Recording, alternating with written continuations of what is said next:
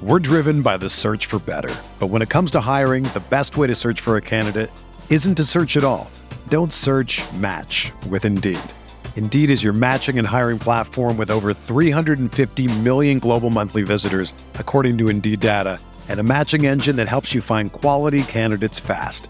Ditch the busy work. Use Indeed for scheduling, screening, and messaging so you can connect with candidates faster. Leveraging over 140 million qualifications and preferences every day, Indeed's matching engine is constantly learning from your preferences, so the more you use Indeed, the better it gets. Join more than 3.5 million businesses worldwide that use Indeed to hire great talent fast. And listeners of this show will get a $75 sponsored job credit to get your jobs more visibility at Indeed.com/Blue Wire. Just go to Indeed.com/Blue Wire right now and support our show by saying that you heard about Indeed on this podcast. That's Indeed.com/Blue Wire. Terms and conditions apply. Need to hire? You need Indeed.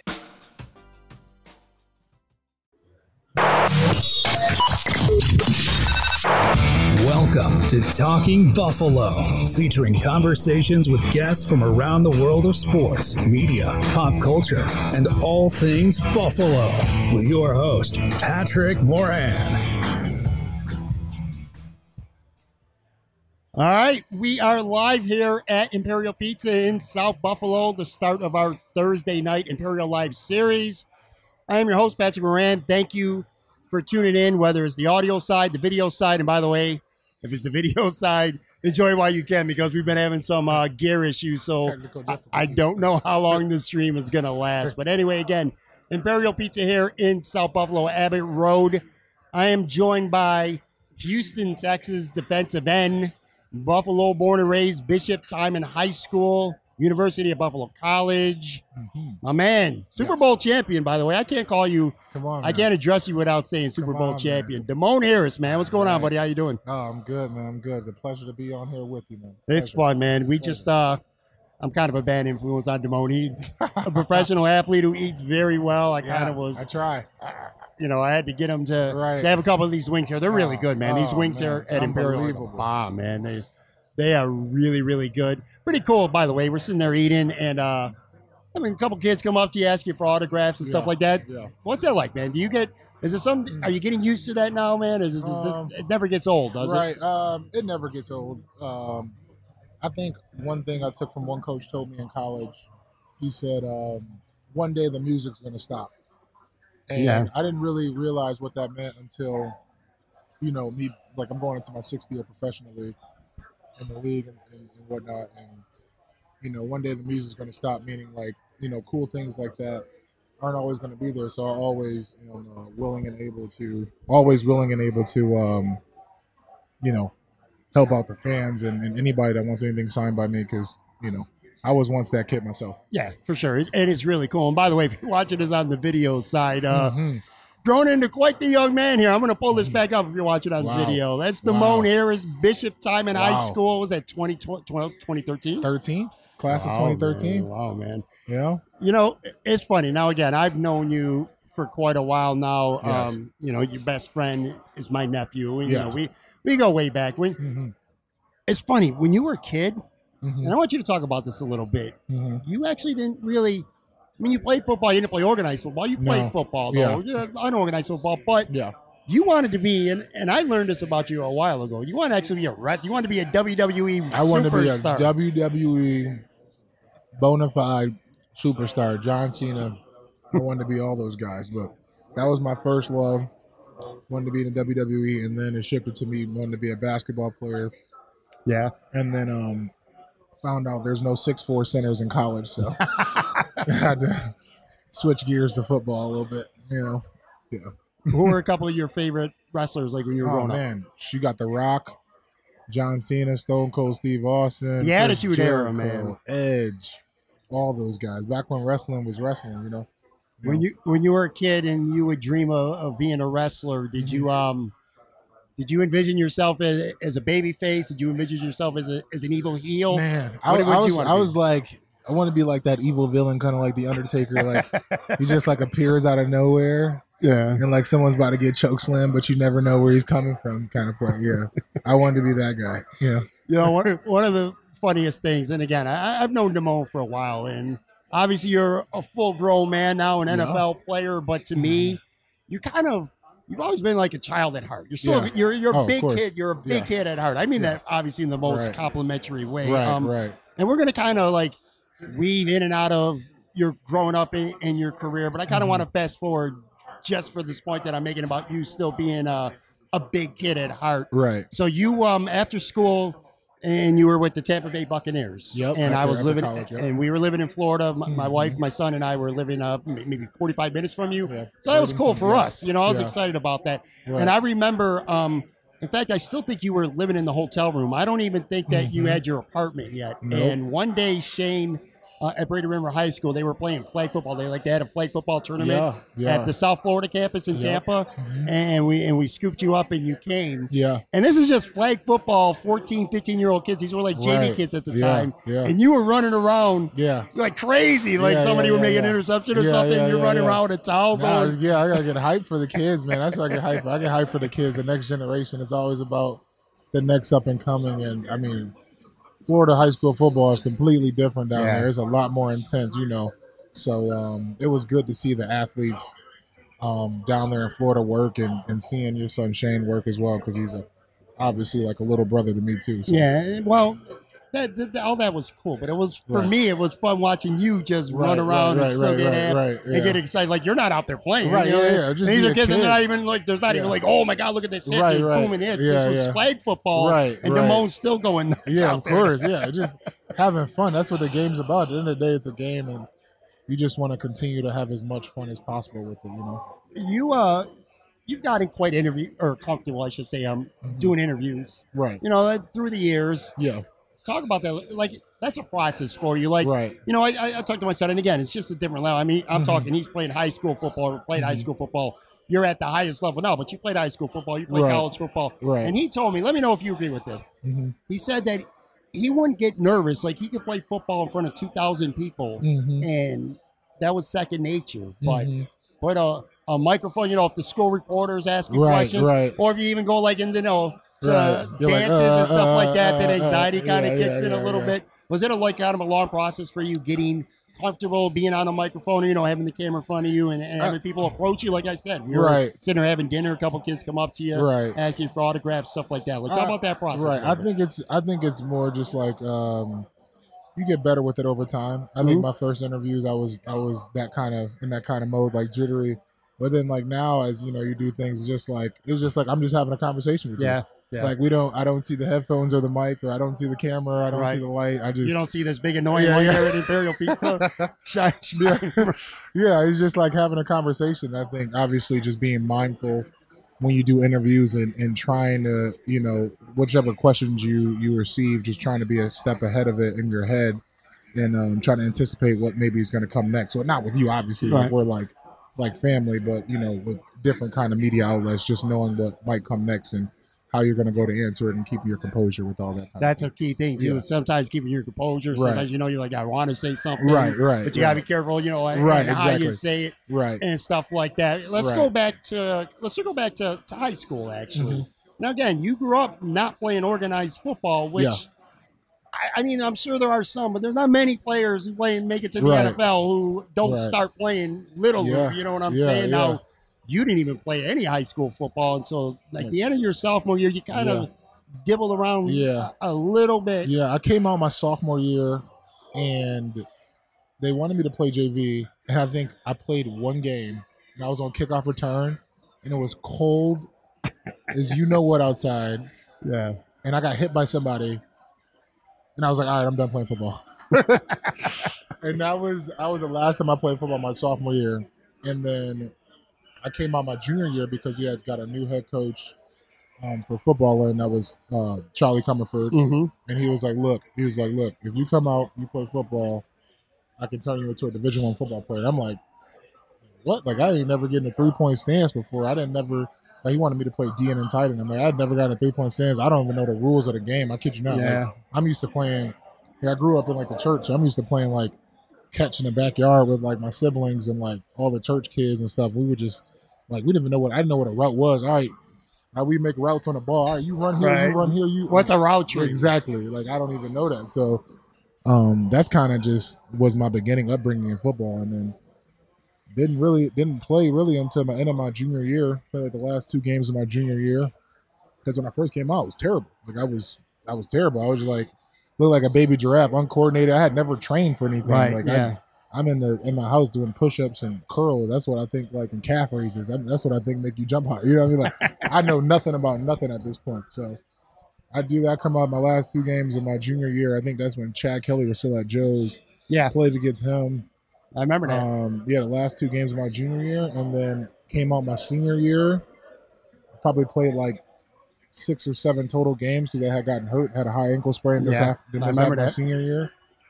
And then so you talking in total, probably high school, I probably played like 10 games, maybe that. That. So now I followed your career from high school for obviously because Jordan Williams, my nephew, I was going there to watch him play. By the way, shout out Jordan Williams. Shout out Jordan going Williams. to the Bishop Timon Hall of Fame this year. So Hall of Fame. Yeah, that's awesome, Yes, man. sir. Yes, sir. He gets mad at me because I still haven't had him on the show yet. He still to this day gets mad at me. But anyway, I remember, obviously I was paying attention to him, but I remember at that time seeing progress from you because you and you and Jordan were close, and Gibbs, you guys were really close. And I saw the progress. And I remember when you sprained your ankle at the time. It's just funny. And I'm sure you can say this now too, looking back in hindsight.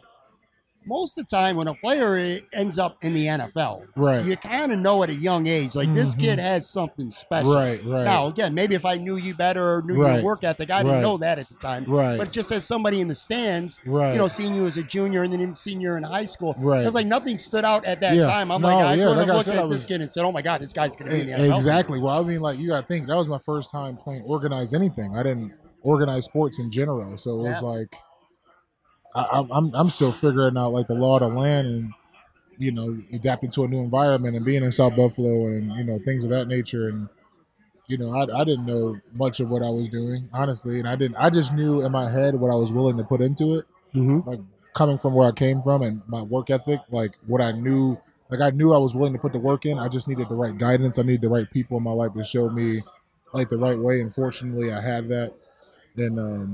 And some of the coaches I had in high school, and fortunate to be like guys like Joe Mahalik, who he got drafted into the MLB, and so he's just being around those guys and seeing like no, you need to do this and that, and showing me how to train and things like it really helped me transition to college. Now, before we talk about college, I mentioned you going to the Bishop Timon High School. Of course, that's right here in South Buffalo. Shout out Timon. Now, the thing is, you would assume, all right, well, Damone lives really close to Timon. Well, Damone did not live very close to Bishop Timon. He did not. Tell people who are listening or watching this right now what you had to do to get to school every day, man. So I grew up in the East Ferry Projects on the east side of Buffalo, right up the street from ECMC. It's still there. And I would take from from the projects, I would take the 12 to either the 19 or 23.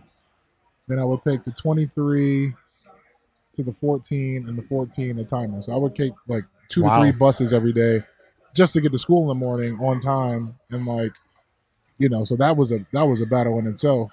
Getting to school every day, and then, obviously going to class. And then after that, going to practice, all by myself, and then catching a bus back home, because my mom still to this day does not have her driver's license. Yeah. Still to this day does not have her driver's license. So she didn't drive. And my father wasn't present, so still to this day doesn't have her driver's license. So everywhere I needed to go, I had to catch the bus or hitch a ride with Jordan or something like that. Now, before we get to UB, and I know that a couple coaches, especially Coach Comerford, were kind of instrumental in helping you get an opportunity at least to potentially go to UB. Right. Talk about the sacrifice, is not free to go to Catholic high school. Oh, you know what I mean? Not. And so talk about the sacrifice that your mom made to help get you there. Yeah. Because that takes a lot. Yeah, my mom is Superwoman, Wonder Woman, always will be Superwoman to me, because you're talking about we grew up in the projects. It's four kids. She raised by herself. We're on all kinds of government's assistance, and she would literally take her tax return. And would take from my other brothers, but they all believed in me. Yeah. and take her tax return money, and that's how she paid my tuition. Because I had transferred in the time in my sophomore year, so from Buffalo Academy of Science Charter School downtown Buffalo. So she would take her tax return every year, and that's how she would pay for my tuition. I had made a promise to her, like, look, if you pay for me to go to high school in Timon, you won't have to pay for me to go to college, because I was determined to earn a scholarship somewhere doing, you know what I mean, like athletically or, so.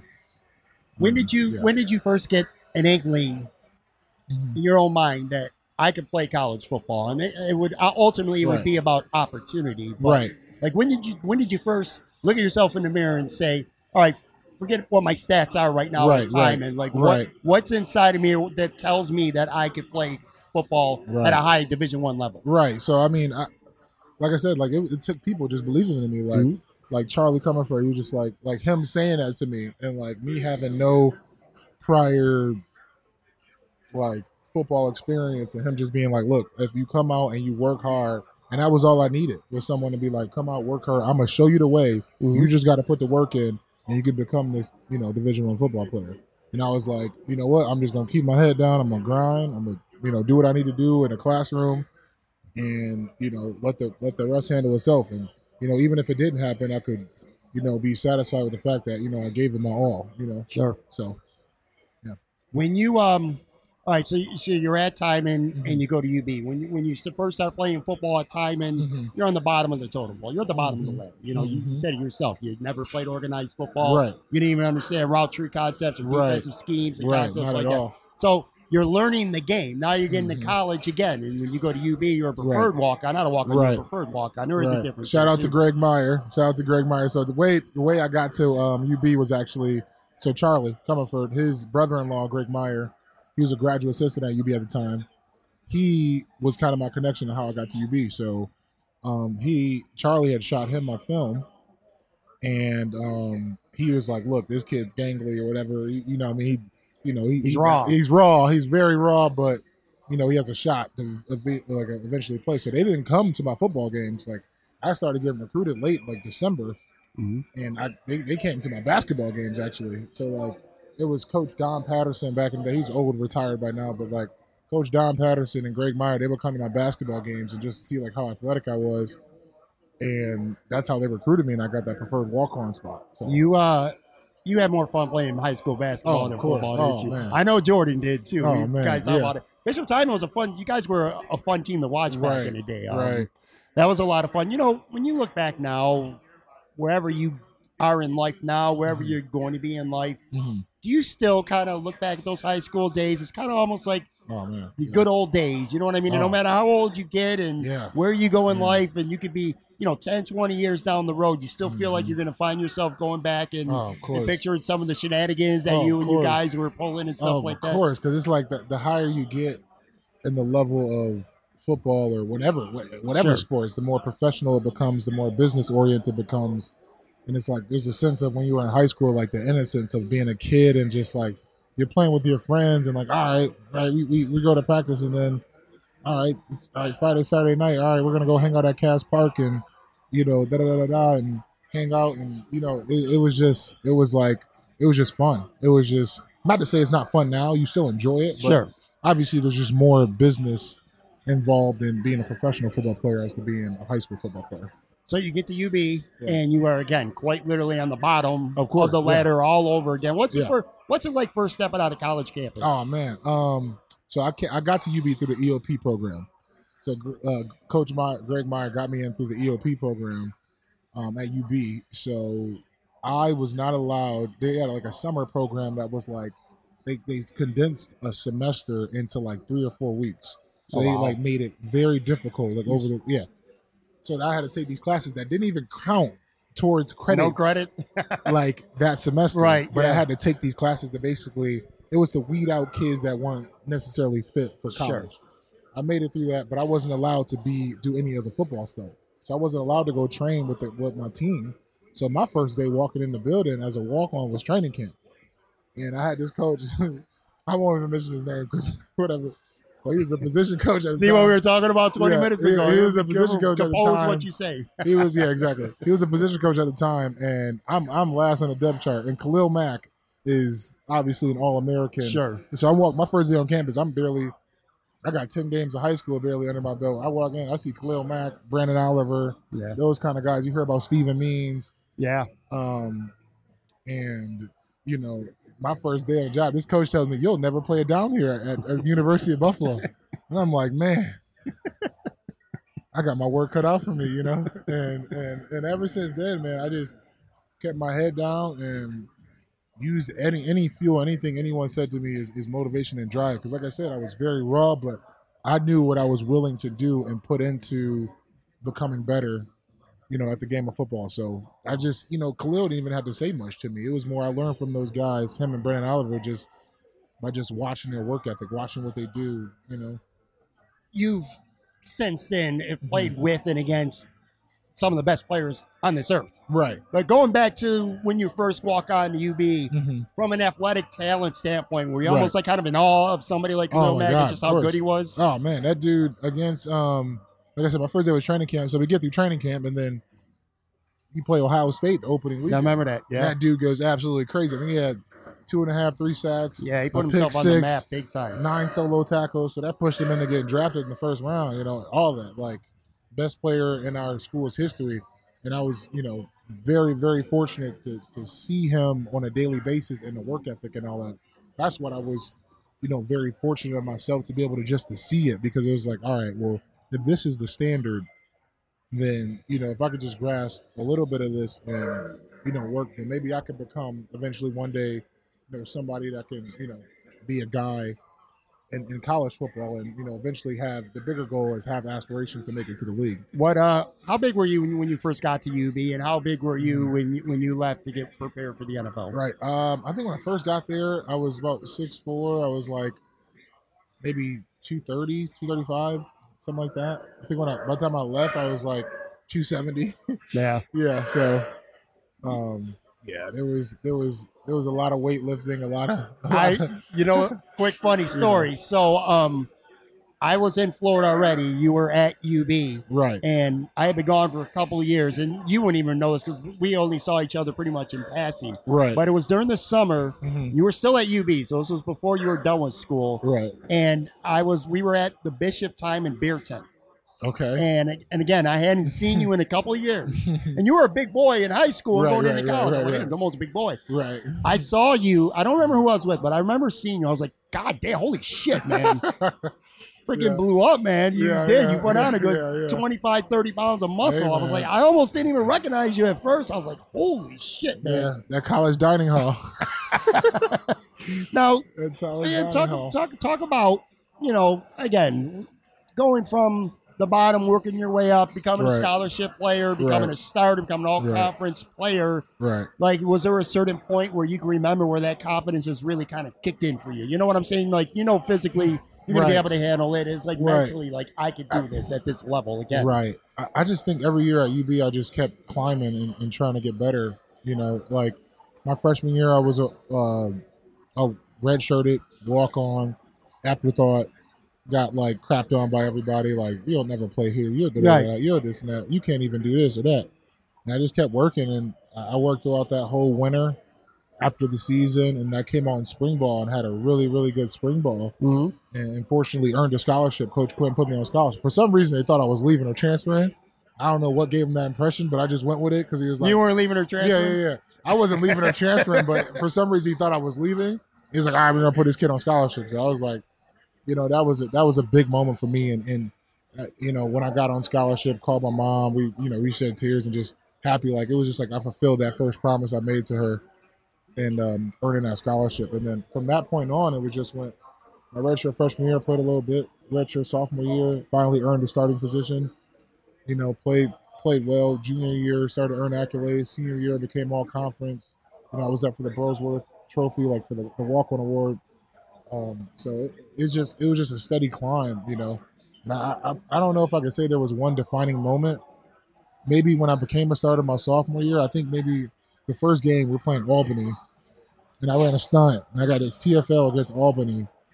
It was like my first play, like big play making as a starter, and I was like, okay, like this is you're heading the right direction. The work that you're putting in is paying off, and it was like it just let me know that, like, all right, your hard work is paying off, and just kind of kept ascending from there, man. All right, we're going to take a real quick break, come back with more Damone Harris here live at Imperial Pizza. Be right back.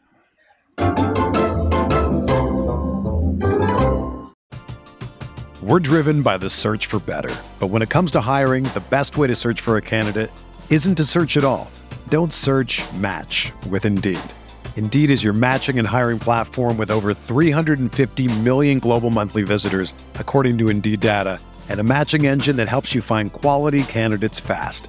Ditch the busy work. Use Indeed for scheduling, screening, and messaging so you can connect with candidates faster.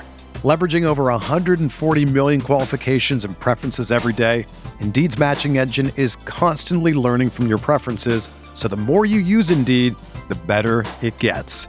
Join more than 3.5 million businesses worldwide that use Indeed to hire great talent fast. And listeners of this show will get a $75 sponsored job credit to get your jobs more visibility at Indeed.com/Blue Wire. Just go to Indeed.com/Blue Wire right now and support our show by saying that you heard about Indeed on this podcast. That's Indeed.com/Blue Wire.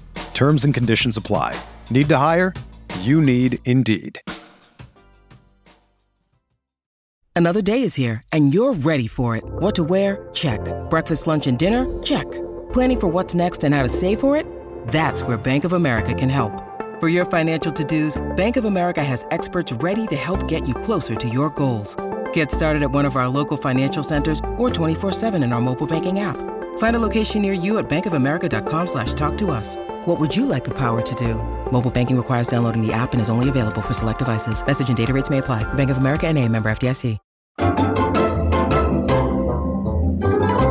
All right, we're back here. Imperial Pizza, 1035 Abbott Road, South Buffalo. Damone and I just polish off some really, really good wings, man. You know what, by the way, this place, Damone, has maybe the best lunch special of anywhere in town. If you come in between 11 and 4, you can get like 5 wings and a beef on weck and a pint of beer or a pop for $12. Really? That's just cheap in this economy. Wow, that's Buffalo for you. That is, man. Shout out to Imperial Pizza, best pizza in Western New York. Yeah, hands down. Used to come here after high school just for a little slice, get my little fix in. We were talking before we started taping this, and I feel like there's 2 places that are more synonymous with South Buffalo than anywhere else. Oh, man, and that's you know it. Pizza, food, you come to Imperial, and also now they got a really nice bar, so you can come have some pints of beer too. Yeah. Or if you want to go get your drink on, you go to Doc Sullivan's. Go to Doc Sullivan's. Doc Sullivan's, Imperial Pizza. Go to Doc's. those are the 2 Doc's. spots here in South Buffalo. Great stuff. All right, so you're done with UB, and it's getting to be near NFL draft time. You don't know at the time. It could go either way if you're going to get drafted. Now, I've talked to some football players who were taken in the 6th or 7th round. Right. I want to know your opinion on this. Are you kind of glad once it got to be the 7th round? Some players say they'd rather not be drafted of course, because then they can control. If they're going to get multiple practice squad offers or undrafted free agent offers, I should say. Where they could go. Once it got to be to a certain point where you like. Right. I almost don't want to get drafted. Right. I mean, you as a player, I feel like as a competitor, you always have that edge. Sure. That you want to get drafted because, you see some guys that got drafted in front of you and you maybe have better stats than them or whatever.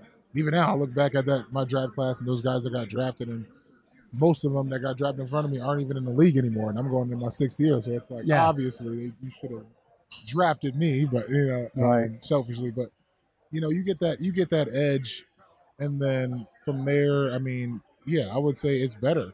If I'm not going to get drafted in the top 3-4 rounds, I'd rather go undrafted because you can pick a team.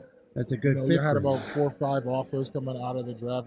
You can pick a team. That's what I was going to ask you. So after the draft is over, obviously you go to Tampa, and I would certainly think that you don't regret any of this because it ultimately led you to being a Super Bowl champion at the end of the day. At that time, so you signed with Tampa. Were there other teams that were interested? Oh, yeah. What were some of the other teams at that time that you were if considering? I remember, I think the Giants were, the Titans were, a couple of teams were looking at me as like a 3-4 outside linebacker. I remember Seattle. I had a private workout with the Seahawks I remember and the that, yeah. 49ers. I think some those were two of the teams, but you never know. I mean, during that process, they sell you every dream and lie. Oh, we're gonna take you, we're gonna draft you, we're gonna this, or we're gonna that. And you never know until you see your name come across that ticker, and then if it doesn't, you get to pick. And, I mean, I was fortunate enough to have options, and Tampa, Florida wasn't a bad option. No, because that's where I'm going next. Yeah. All right, so listen, man. Yeah. You're an NFL player. I talk about the NFL. That's pretty much all we have in common when it comes to that. But Right. one thing we do definitely have in common for sure is we've spent our whole life living in Buffalo, in this Right. region and in this Right. area Can't escape it. until Right. I was in Tampa like maybe a year and a half before you ended up signing with them. But for Right. both of us, we were in Florida Right. and we had never been anywhere like that before. Right. Living. Talk about Yeah. the culture shock of Yeah. going from, a really gritty, cold weather, quite Right. frankly, 4 seasons, Buffalo, Right. New York, to One season, Tampa, which is a essentially. beautiful city. I mean, come on. Amazing Talk about city. that culture shock. It was just completely different. I mean, you're talking 70-something degrees in December, and you're like, It's crazy, dude. right? I'm not used to this. I'm not, but I love it. Yeah.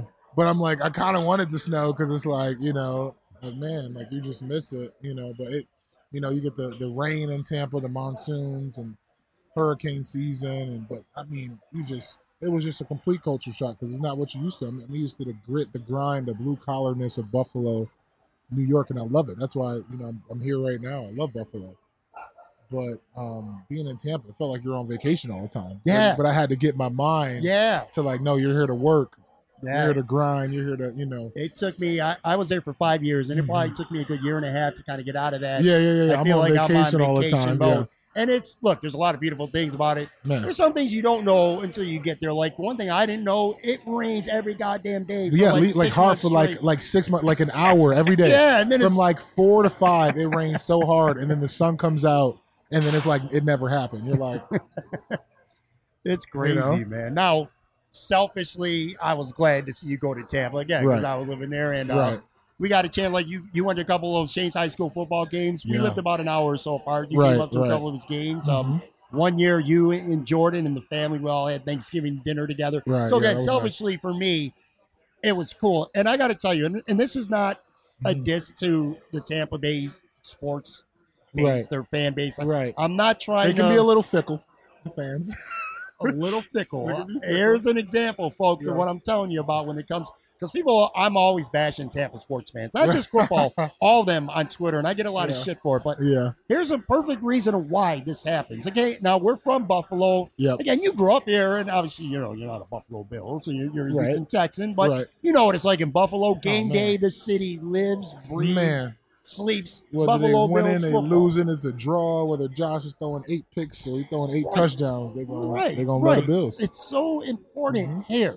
Now, we were in Tampa when you were playing, and I won't forget this because Mm-hmm. you guys were playing the New Orleans Saints, Yep. and you got us tickets for the game. Mm-hmm. So myself, my wife, Shane, we went to your house, Right. and we were there early, so you and Shane were messing around playing video games for a while. But anyway, Mm-hmm. so go to the stadium, and I could not believe it. First of all, again, it was like October, November, and it's 70-something degrees out, Right. which it's weird in You itself. see But nothing but Saints fans. it was not even. There were a lot of Saints fans, Right. but not even that. So it's the Tampa Bay Buccaneers against Yeah. the New Orleans Saints. You know what I'm Right. seeing? I'm seeing a lot of Green Bay Packer jerseys, a lot of Right. Vikings jerseys, a lot Yeah. of Jets jerseys. Right. It's like still because Right. it's a transplant area. Right. Well, yeah. See, you got those border states like Florida, California. Yeah. Those sports teams that are not like Northeast teams. There's a you gotta look at the geographically speaking. There's a melting pot of people to begin with. So it's like people from all over, and that's why I feel like the fan base isn't as strong as say like the Cleveland Browns or the Baltimore Ravens or Right. the Buffalo Bills Sure. or Northeast team because they live and die by their sports teams up here. Yeah, You know? it would be weird. I think Jameis Yeah. was the quarterback Yeah, at the Jameis time. But was, anyway, yeah. I mean, he threw a touchdown pass. And by the way, the Saints won that game. But I'm just saying. But he threw a touchdown pass, and like the crowd was like, yay. Yeah, I yeah, was it like, wasn't. yeah, You didn't like, feel are you that. crazy? Nobody's You going didn't feel like nuts. Oh my god, I did not You feel didn't it. feel like the Buffalo. It yeah. was really weird. Then, of course, a couple years later, Tom Brady shows up there, and all of a Yeah. sudden, Oh, they're a man. diehard Oh, fan. yeah. we've always been like this. Yeah, we've always been fans of the Buccaneers. Exactly. What do you mean? There's a handful of them that really are, but for the most part, again. But all in all, obviously you were grateful that your first NFL opportunity. It was an amazing experience. Talk about your time a little bit with Tampa. Like, who were a couple of like the guys that you got to know while you were in Tampa that became like not just your peers on the field, but maybe friends in the locker room, stuff like that? Oh man, like Vita Vea. We came in as rookies together. He's still down there in Tampa, obviously. Yep. But we still talk here and there to this day. It's my guy. Vita, like my whole rookie class. You just never forget your rookie class, right? Like Jack Sitchie, he's coaching out Wisconsin. A bunch of my rookie guys, man. And even vets like Will Golston, Jason Pierre-Paul, Bo Allen. Play with all those kind of guys on the D line, and even like seeing guys around the locker room like Jameis, Peyton Barber, so many friends that I know I'll have those friendships for a long time outside of football. Now you get there, and again, I know you. You are a very driven person. Mm-hmm. Somebody might have an inch in height on you, or a couple pounds of weight, or they might be, a split second faster than the 40, but nobody's going to outwork you. And I've known that about you for a long amount of time. So I know that your mindset coming into training camp as a rookie in Tampa is like, I'm not going to be outworked. I know that. For sure. Did it come to a point where it clicked for you, were like, I got a legit chance to make this organization? Now, you didn't. You made it on the practice squad coming out as an undrafted rookie, which is goddamn impressive. But at what part of camp? Was it early on in camp where you were like, all right, man, this is Mike Evans, this is this guy, this is that guy. I can play with these guys. Right, and I mean, I think when you first get to the NFL, it's like it's like a shot, like, oh my goodness, that's Mike Evans over there, or that's so-and-so or so-and-so, that's JPP. And those guys have been in the league for so many years. They move with so much confidence to where it's like, it could be intimidating for an undrafted rookie. It can be intimidating, but it's the way, the longer time I've spent in the league, is just like, you have to be like that. And a lot of people, like media outlets and fans, criticize guys for being so confident, but you, in a sense, you have to be like that because it's such a dominant sport. Like, it's just so, like, you got to be on your game at all times. But yeah, in training camp, I mean, after that, like, shot kind of settled away, and I kind of like got on the field a little bit and was competing against the other rookies in like rookie mini camp, and gaining confidence little by little, and then start making plays in training camp, and then you get the preseason games and you make some plays, and you're like, all right, like like I said, like that moment I had at UB against UAlbany, and I made that tackle for loss. It's just like, no, I can do this. I can, and it's just keep stepping in that and trusting your process and running your race. I feel like, so it was like, all right, this guy maybe can do this, but I'm good at this, and I'm going to improve in that in the off season. But right now I know what I can do, and I'm gonna be confident in what I can do. You eventually spent time on the active roster and played some games, which I thought was awesome. I was really excited about that. Year, you were on. So I have TweetDeck, by the way, and I don't know if you've ever used TweetDeck, but it's kind of like Twitter. You got to refresh. TweetDeck is just, it always comes down. And I would have keyword Damone hidden on the right side, just so if any news would come down, I'd be among the first to know about it. So, cool. You're in Tampa for a while, and then it was 2019. I remember this too. So you guys went to London. Yep. Played like shit. Yeah. I think Jameis threw the first play of the game. Pick six, right? Yeah. Mike was running the slant. Pick six. So you guys played terrible, got smacked. Yep. And then that week after, you got released. I'm like, you didn't even play that game. I was inactive.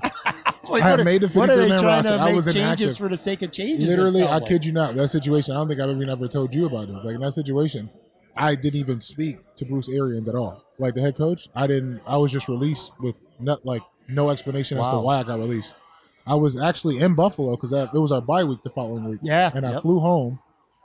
I think that Monday or that Sunday, maybe like Sunday night, Monday, and I was just home. And then like Shelton Quarles, who was the director of football operations down in Tampa, had just called me, and he was like, "We're releasing you. Can you come down to the facility and bring your iPad?" I'm like, "I'm not even in Florida right now." So they give me a flight, fly me to Tampa just to turn in my iPad, the playbook, and I'm like, well, all right. How did you handle? What were your initial thoughts like? How did you handle that initially? Right. Because to this point, that was high the first school, time, college, that's the first time where you've ever been cut. A feeling of rejection. Cut, I mean, it's a feeling that as a professional, the first time, obviously, it's like, yeah, like, man, like, was there anything? But then, like I said, like the higher level you go in professional sports, you just start to see how it's a business more and more. It wasn't even that I did anything wrong. It's them just having to make space on the roster because they felt like as a team they weren't performing up to expectations. So they cut me. And unfortunately, I got the short end of the stick. But it was like, was there anything else I could have did about it? When I look back and reflect on the situation, I was like, I did everything I possibly could to be a part of this football team. I made the roster. I was inactive the first few games. So I was like, what could I have done? Like, they did that. And then, just after you get that feeling and then, another blessing comes along. I get the call from Baltimore. Right. And Baltimore signs me to their practice squad. And, I'm there for a short time. 4 weeks? About 4 weeks. About 4 weeks there? 4 weeks, and I'm seeing Lamar Jackson. I'm seeing, this guy work and seeing those guys. I'm like, man, this is a whole different culture. From what little time you got to spend in the organization with them, what do you think about Lamar? I love that guy, man. Love him. He's good. He seems like a really good dude. Really good dude, man. He's all about his teammates. He's all about winning. He's all about being a competitor. Can't say a bad thing about the guy, man. And I wish him all the best. Hopefully he gets paid soon. So he's gonna get paid. Somebody's gonna do it. I don't know what's gonna pay that man. Yeah. All right. So you're in Baltimore for a couple weeks. Mm-hmm. What were you doing? Do you remember when you got that call? I'm assuming it's from your agent telling you about Kansas City. Because now if a team, and that's like poaching at that point. Like if you're on a practice squad, another team signs you, they're putting you. You're going to the active roster. Mm-hmm. So I'm sitting in a coordinator meeting, like with our D coordinator, like going over the defensive game plan for the week. And this would have been, I think, my 5th week in Baltimore. And he's like, look, Kansas City just called Emmanuel Ogbah, tore his pec. He's out for the season. They need a DN. And, they want to sign him. I'm like, let's do it. Like, at the time, Baltimore is like red hot. Yeah. And I called my people, and they're like, why would you leave Baltimore? Baltimore, they're going to win a Super Bowl that year. Blah, blah, blah. Like, they were red hot. I'm telling you. And it was like, it is crazy because when I got to Baltimore, from when I got to Baltimore to literally the rest of the season, I didn't lose a game. Like from either team being a part of. From Baltimore, then went to Kansas City, I didn't lose a game the rest of the season. Wow. So it was like, it went from like a terrible feeling of getting cut by, Tampa Bay and me not being able to control that essentially to going to Baltimore and then getting a call after 4 weeks of being there to get poached to Kansas City and then being able to get some time and play there and finally getting some experience and getting like a real shot to play in the league, So. This I remember really well. Right. So you're with Baltimore. Right. Kansas City calls you. You're signed with the Chiefs. Literally, your first game is on the road against the New England Patriots. Yep. And you're lined Prime up. Time. And you're playing against Tom Brady. The GOAT. And I remember talking to you a couple days maybe after that game. You might have been on the podcast that following week. And I remember asking you, I said, God damn, you're on the practice squad in 1 week, and now the next week you're playing under the lights, and you're playing against the greatest quarterback in NFL history. Well, at least he's the greatest quarterback right now. Yep. We don't see about that down the road He did because of your teammate. My homeboy. But anyway, on a serious note, I'm asking you about this, and you're almost like, and I remember this, you're almost kind of like nonchalant about it. It's like, just another guy, it's another game. Right. I'm like, bullshit. Like, you are playing against Tom Brady. Right. Again, you're going from being on a practice squad, you're getting cut to be on another practice squad, so now you're on the field contributing and playing a lot of snaps against Tom Brady. I remember. Now that you've had a couple of years in hindsight, what was that feeling like that first game? It was a blessing to say the least. Like being what I was going through at the time, and like you gotta think that was my 3rd team that season. So I'm like. And like you said, I was like nonchalant about it, but like in my head, I'm like, I kind of have to be this way because I don't have time to like stop right now and smell the roses. Like I have to like be locked in, get ready to play against the Patriots. And I remember my first play, Tom Brady looks me dead in the face, and like their offensive coordinator, I'm pretty sure like they know who I am. Like the Patriots organization, they know everything about everybody they're playing against. They know the game plan, so they're like obviously know it's like my first game. And their first, I mean, like my first time I was in a game, they ran a sweep my way. I never forget. It was like they had double teamed with the tight end and the tackle. It was like Isaiah Wynn, and I forget what the tight end's name was. I made a tackle for loss against Rex Burkhead and looked Tom Brady dead in the face. I was like, But like that was that moment, another moment for me, and being like you can do this. Sure. You know what I mean? Like you could. This is the best. This is the highest level. This is prime time. You're at Gillette Stadium. It's 15 degrees outside, and I'm playing for the Kansas City Chiefs, and I just made a tackle for loss. Tom Brady's and in the you're back. talking shit to Tom Brady. I'm talking trash to Tom Brady. That is incredible. You know. As a player, again, Yeah. and I completely agree with you, and I understand that. You got to stay focused on, Right. What's ahead. You can't get too into it. But as a person who knew you back in high school, my first thought is, man, I remember seeing this kid play against Canisius High School, against Chad Kelly, against, kid, like he was a some baby of these giraffe guys. with Remember new you guys legs. at practice, and now you're literally, talking and jabbing with Tom Brady. It's just, it's incredible to me. And to your point, Kansas City did not lose a game that year. You guys beat. I got my notes here. Who did you got? Houston. Smacked Houston in the divisional round. Well, you didn't beat smack them. They had us down. Yeah, that's right. 24-0. Yeah, that's right. In the that? first half. Yeah, they were the smacking first the shit out quarter. of you. They had us down 24-0. Yeah, and then right. we came back and lit a fire. Was it nerve-wracking? You know what? Stadium. Now that you say that, I remember that. Yeah. Was it nerve-wracking Oh, for you my being on that goodness. sideline? Oh, my God. Like you're in the playoffs, we're supposed to win, and now we're getting smacked? We're getting smacked. Like we're supposed to be like, and we're getting smacked. And we're all just sitting on the bench. And like, but this is like when I realized how great like Pat is, like 15 was. I'm like, you just see the composure, and you see like the killer instinct, and I'm like, and this is 4 years ago. Yeah, I'm like, oh, we got a chance, and we like, oh, we got a chance, and then he just unleashed everything on them. Sammy Watkins starts going crazy, Tyreek goes crazy, Travis goes crazy. And we just worked our way back. And I think we ended up beating them by like 20-something. Yeah, that's what I'm saying. The score wasn't even. You did. It was like 50-something to 20. 52-31 or something Yeah, we crazy ended up like beating that. them by like 20. So, yeah, if you look at the box score, it looks like a beating. But that's right. You guys were. We were down 24 like big. nothing in the first quarter. And then you beat Tennessee in the AFC Championship game to go to the Super Bowl. Yep. And now next thing you know, you're in Tampa a handful of weeks earlier. Now you're going to Miami, but to play in a Super Bowl. What was that like arriving in Miami? And I know, again, you're focused. You're winning the game. That's your primary focus. But I'm sure at some point you're kind of soaking this in a little bit. Man, like you're in Miami. You're with the Kansas City Chiefs. You're playing. By the way, you're playing too. You're on the active roster and you're playing. Right. What's your mindset at that time?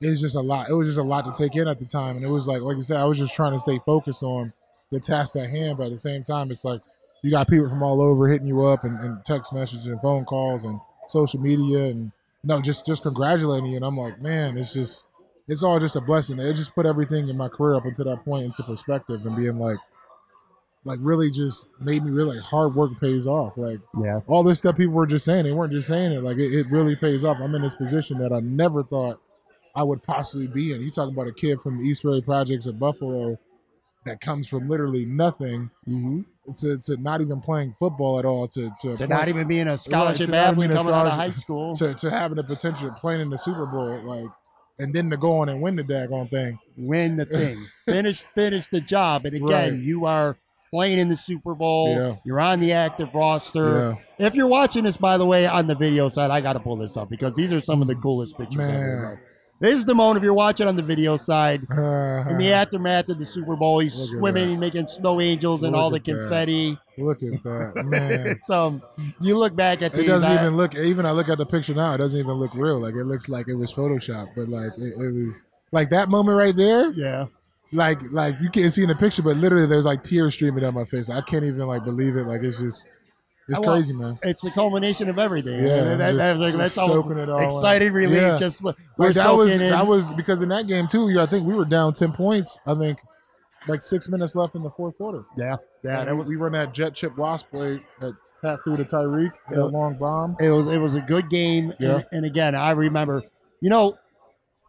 There's only been a couple times where I've watched football, minus being a Bills fan, where someone happened to Bills, where I kind of got emotional. Right. That was one of them. And my wife was here, by the way, here at Imperial Pizza. She was she was crying. Yeah. My man Jordan Williams was in the house here too at Imperial Pizza. Now your boy. Right. But yeah, man, you get that feeling of euphoria, and then you guys come back the next year, the Chiefs, and you're in the Super Bowl again. Yeah. This time the outcome's different.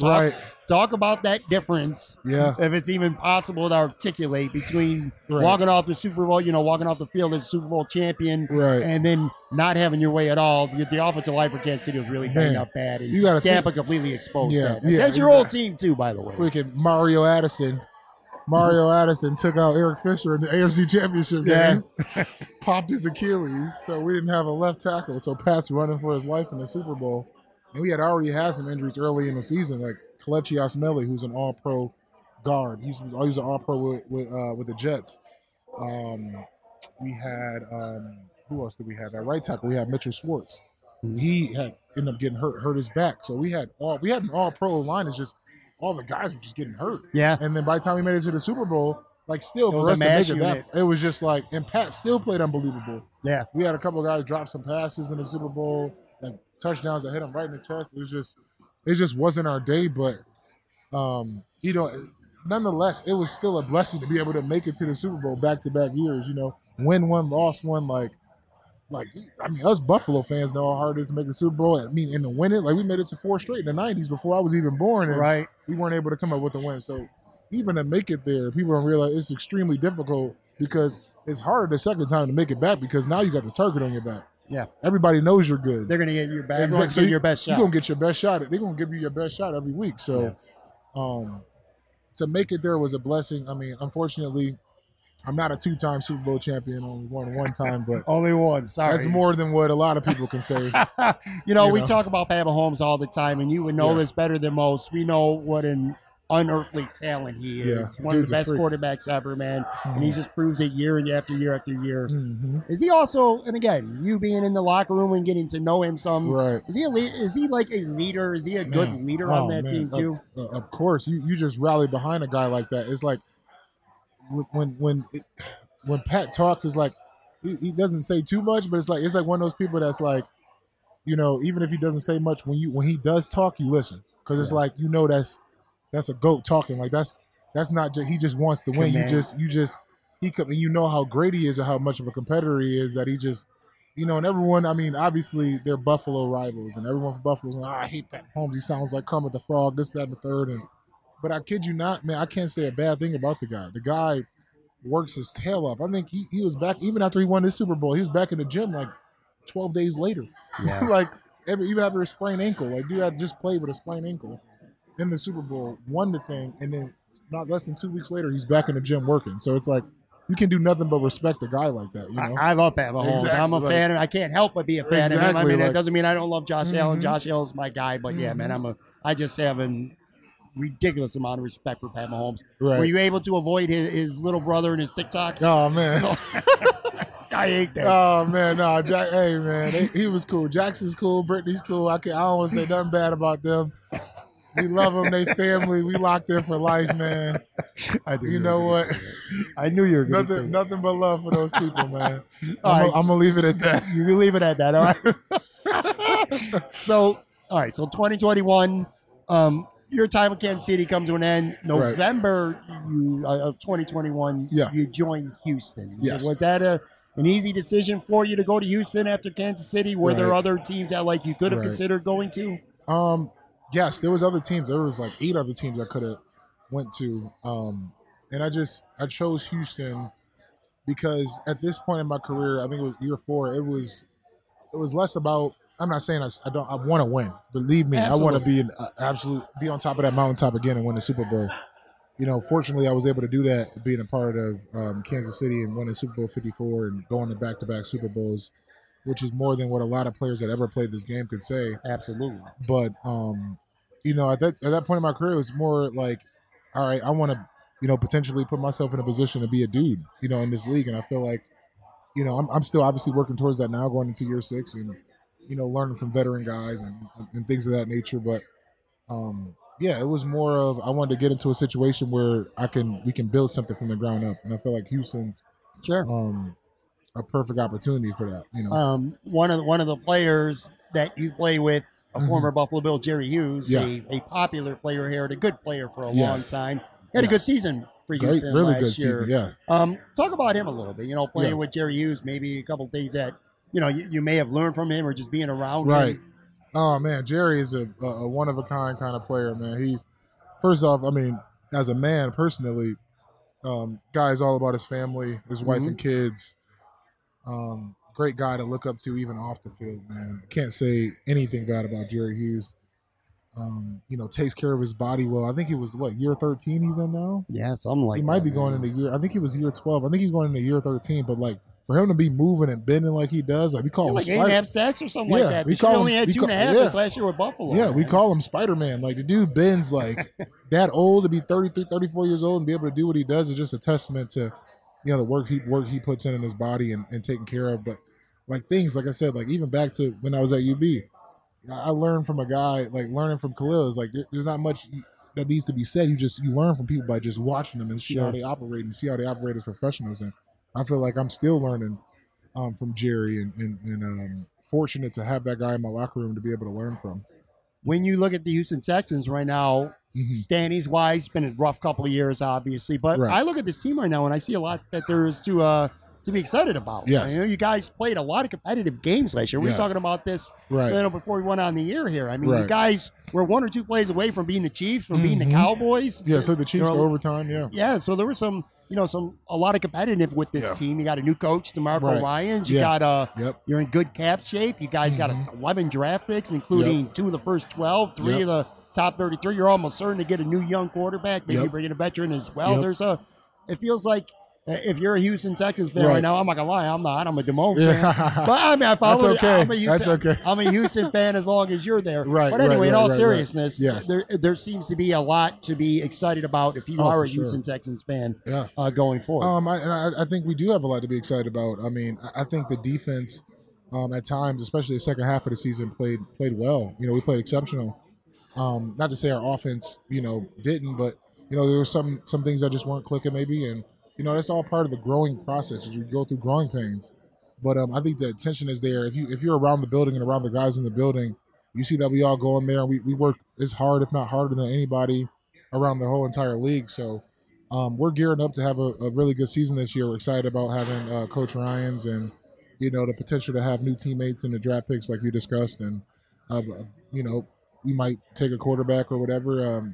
Nothing against Davis and, anything he's got going on, because no matter what, it's just, next guy up, and we all just are working towards a common goal, and that's winning. Yeah, for sure. Now, you've been playing for 6 years now. You're in the league 6 years, and as an undrafted free agent, now your first priority is yourself and to make the team and to contribute and be the best player that you could be. But do you kind of find yourself now where you're in a position where, you see a rookie undrafted free agent coming in who might be wet behind the ears like you were a handful of years ago?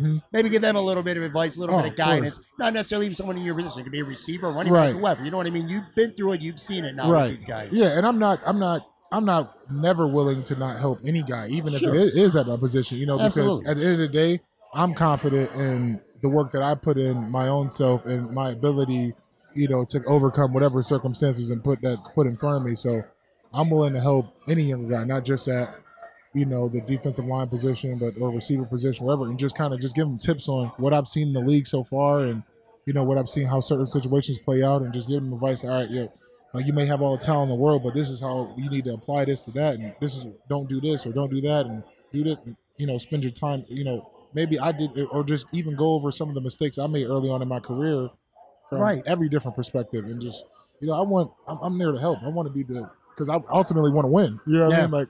So it's you're only helping your teammates to work towards that goal. We're winding down here at Imperial Pizza with Damone Harris from the Houston Texans.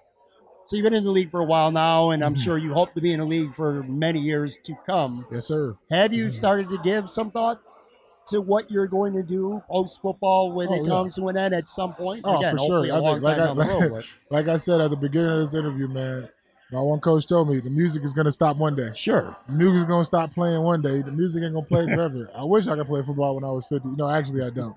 That'd be a lot of pain. But, nah, man, the music's going to stop one day. And, actually, my little brother just became a real estate agent. And, so I've been kind of dabbling in that field a little bit and things of that nature. But, I'm giving it some thought for sure. I mean, everyone has to think about it, and it's just, right now my focus is what my focus is, and that's ball, and it takes all of you to focus on that. But, one day will come where I have to, hang the cleats up and, move on in a sense, and I just don't want to have any regrets as far as thinking so much about what's next and not putting everything into the game that I can right now, So. One more question for Damone here. Mm-hmm.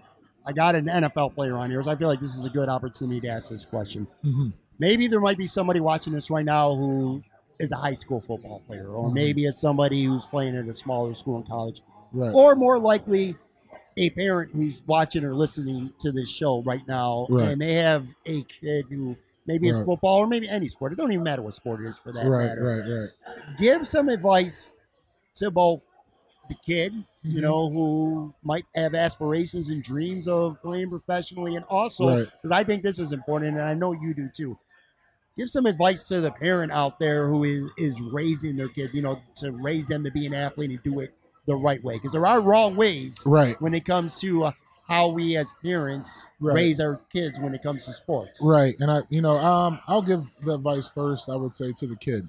So to the kid, I would say, for me, you got to think, I was so far behind the 8 ball as far as starting, playing organized sports, period. So for me, it's first off, have fun. Handle your business. I think Stevie Johnson says this. Have fun, handle your business. Yep. Which means prioritize what needs to be prioritized. Your schooling, you can't get anywhere without grades, but as far as your sport goes, if you have a goal at the end of your mind, it's not even a goal, because sometimes you set a goal and you meet that goal, it's oh, that's the end game. No, it's you set something up in your mind and just shoot for the stars, and break it down into a process. Me coming up in high school, I always knew I had the potential to play in the NFL, but I had a long road in front of me to get there. So I broke it down into processes. All right, I need to get stronger. All right, well, what do I need to do to get stronger? All right, I need to get faster. What I need to do to get faster? Well, I need to do this. Break it down into a process. Because if you look at the bigger picture and be I need to be in the NFL tomorrow, you're going to get so overwhelmed and psych yourself out, and the pressure will eat you alive. So my advice to the kid is just break everything down into a process. Mm-hmm. Things take time. It takes time to develop as a person, as a human, from either if it's a female or a male, your body is going to take time for develop. Be patient with yourself, but also but at the same time, you got to also have pedal to the metal at all times, if that makes sense. You know? It does. It's but at the same time, you can't burn yourself out. So break it down into a process, but don't, burn yourself out, if that makes sense. It does. So, and then to the parent, I would say, you can push your kid, but don't shove them. Yeah. I think we talked about this earlier. You can push them, but don't shove them, because you don't want your kid, their only drive to be that, and reason that they're playing this sport is because of the parent, or because of, all right, I feel I don't want to let Uncle John down, or my dad down, or cousin Pat or somebody. I don't want to let them down. So this is why I'm doing this. No, it has to be, you have to be intrinsically motivated, your own self, to be able to, the kid has to be intrinsically motivated themselves, to get themselves to that level. There's nothing a parent can do, because sometimes you can push so hard, or you can shove so hard that you push them out the ledge to be and they fall out of love with the game, and they fall out of having fun with the game. And then by that time they fall out of love and having fun with the game, then you'll lose them. Mm-hmm. You know what I mean? So, and there's a fine line, and I know it's tricky with parents and between pushing your kid, but just put a ball in front of them. See how they react. Oh, look at little Johnny's having fun kicking the soccer ball. Yeah. All right, little Johnny, I'm going to set up some drills for you, little Johnny. Mm-hmm. All right, that's you pushing them. Yeah. All right, little Johnny, let's see what, you want to do this? And then you'll find your kid is coming to you. All right, well, Dad, I want to sign up for this soccer camp. And then they'll just, and you're just there to guide them. You know what I mean? But if you shove, I think that's where some parents lose their kids. I agree 100%. That's really, really good advice, too. Yeah. All right, that's going to do it for this show. Mm-hmm. He'll be, you're Houston Texans defensive end. You're a Super Bowl champion, but to me, you're always going to be Buffalo born and raised. Buffalo born and raised, Most baby. importantly for us here at Imperial Pizza in South Buffalo, Best Damone pizza. Harris. Thank you very much for doing the show, Damone. And Yes. I'll tell you what, too. So we're going to be doing this every Thursday next week. Go Long founder, national sports writer Tyler Dunn will be with me. Take care, guys. Talk to you soon. The headlines remind us daily The world is a dangerous place. The elites in charge say everything's fine. Stop noticing. But you know better. And your gut knows that time is short to prepare for a world that is 4 missed meals away from chaos. My Patriot Supply has helped over 3 million families become more self-reliant and is the company Americans trust to prepare. Go to MyPatriotSupply.com and secure their best-selling 3-month emergency food kits. Each contain delicious breakfasts, lunches, and dinners, averaging over 2,000 calories per day. Secure at least 1 food kit for each family member. For a limited time, save $200, plus get free shipping on all their Ready Hour 3-month emergency food kits. You're not ready if it's not Ready Hour Foods. My Patriot Supply also has solar-powered generators, water filtration units, biomass stoves, heirloom seeds, and critical survival gear. Shop MyPatriotSupply.com today. MyPatriotSupply.com.